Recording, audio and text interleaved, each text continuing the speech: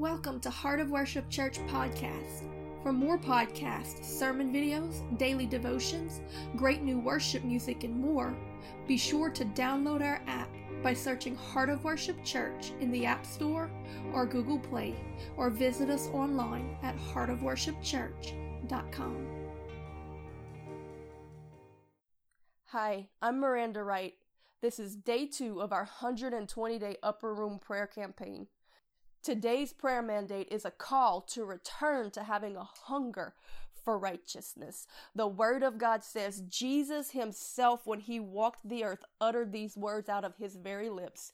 Blessed are they that hunger and thirst after righteousness, for they shall be filled. You know, in the Old Testament, when the Israelites were walking through the wilderness and God provided that manna from heaven, which Jesus later in his lifetime confirmed was a representation of him himself being the bread of life, the bread from heaven, that daily bread that we seek, that daily manna that we reach for, that word, that revelation, that experience of the presence, the manifest presence of God that can come and reside with us daily, that is Jesus Christ.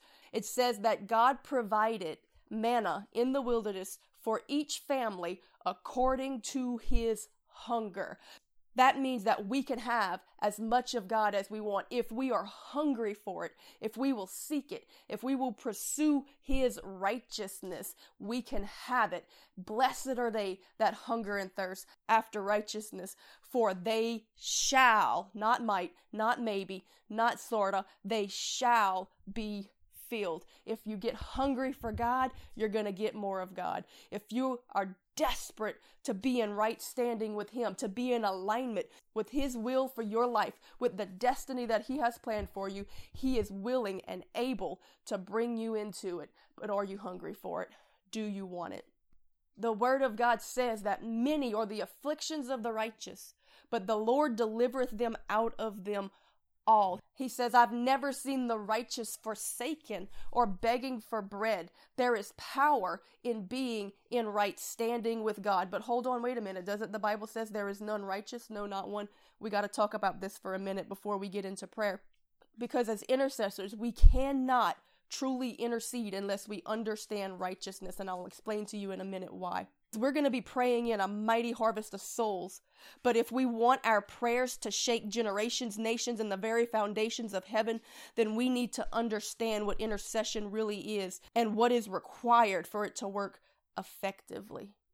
In James chapter 5, verse 16, it says that the effectual, fervent prayers of a righteous man availeth much. And it talks about Elijah. It says that Elijah was a man of like passions. In other words, Elijah was a normal human being just like us. He faced the same trials and temptations, but yet he prayed fervently, and his prayers shut up the heavens and stopped the rains, and his prayers also caused the rains to return.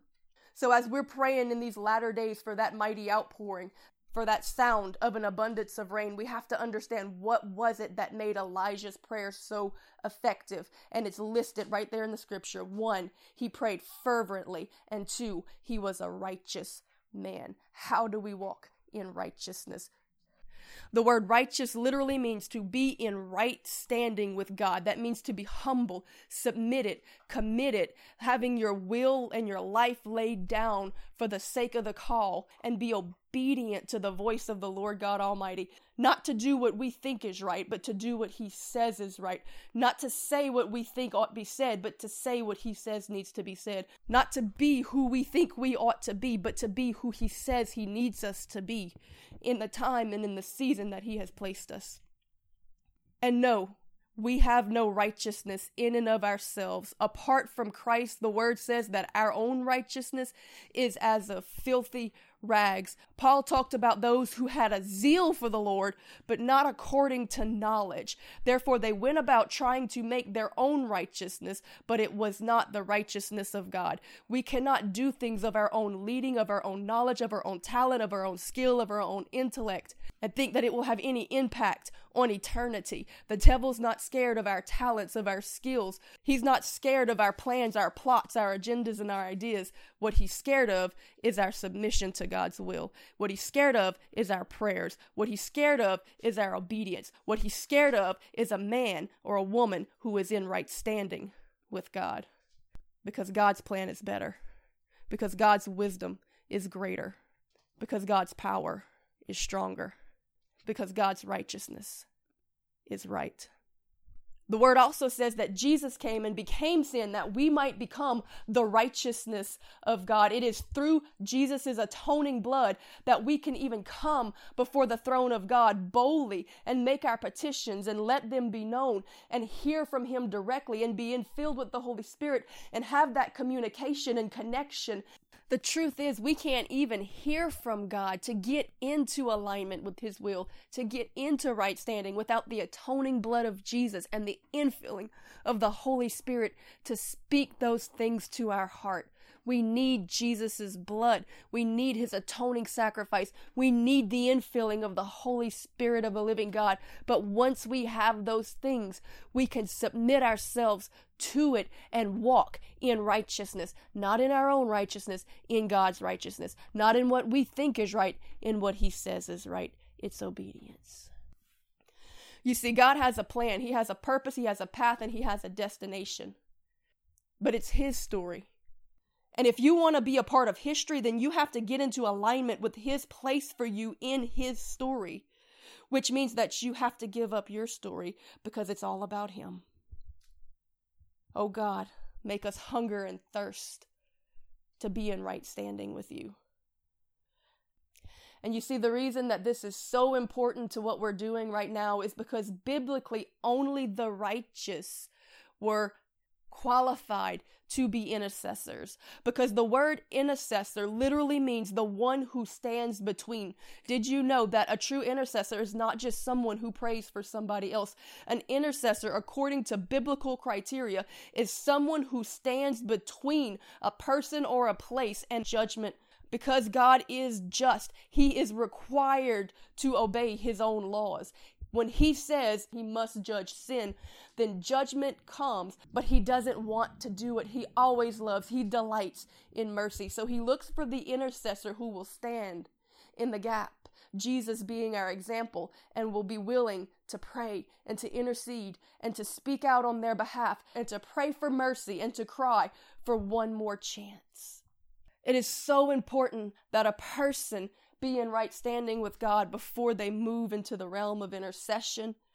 It is literally part of the armor of God. When we talk about the full armor of God that you need to be able to just stand in the day of battle, the breastplate, the largest part of the armor that guards your vital organs, that guards your heart, it is a breastplate of righteousness. And if you are not wearing that breastplate, the enemy will take you out. We have to commit to submit to the righteousness of God, that our actions are not done of our own leading or of our own logic, but that they are done in accordance with God's will and his word.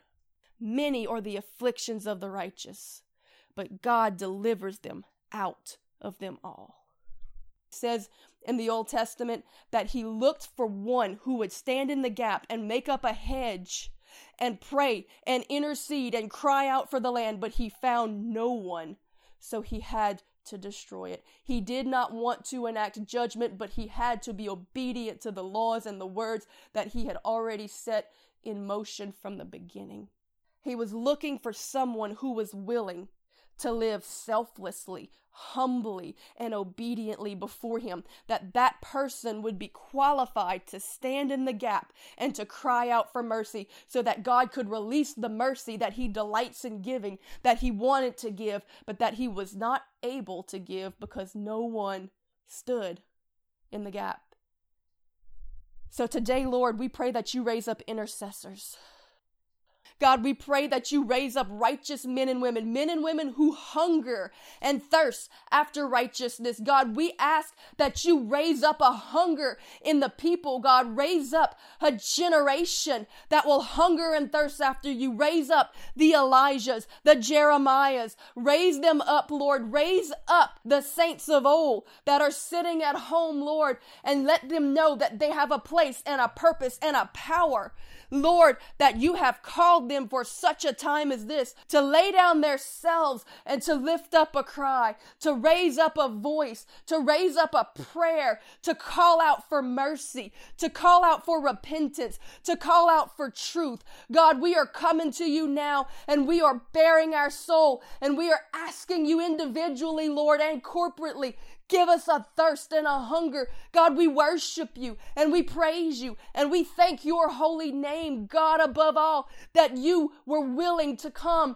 and to give all that we might become the righteousness, that you were willing to be hung on a cross, that you were willing to bear our sin, that we might take on your righteousness, that you took our place, that we might be willing to take yours to continue the gospel and the work of your ministry in this earth. God, raise up a cry in the people and a hunger for truth, a hunger to know what you say. How can they do what you say is right if they don't even know, Lord? There's too many people living Facebook meme Christianity, Lord, and they're living their lives over things that they heard someone say or that they saw on social media, but it doesn't line up with the word of God. So God, if we're going to cry for an uprising of righteousness in this land, then it's going to have to come through a revelation of the word, of the importance of your holy scripture, to come into alignment with what you said, because it's not about what we feel is right. It's not about what we want to be right. It's not about what we think is right. It's about what you say is right. So we humble ourselves, God, and we come into submission and subjection with that, Lord, and we pray that you move forth across this land with a mandate and a decree and a cry that will bring that revelation out, God. We call for the spirit of truth. The word says that the Holy Spirit is the spirit of truth and that it will lead us into all truth, Lord. So I pray that by the power of your Holy Spirit, that you draw people in to that intimate place of worship and learning and sitting down and being willing to be taught and directed by you. We have to seek your face, Lord. Lord, even Paul, when you first called him, he said he sat for 3 years and was willing to be taught directly by you. Lord, give the people a hunger to sit with the word of God and let the Holy Spirit bring them into all truth and to break off the lies that the enemy has planted, to break off the confusion that society has planted. God, we're praying for a revelation of righteousness, for a return to holiness. God, for a people that's willing to be set apart and to break from the status quo, to see the glory of God revealed in this earth once again.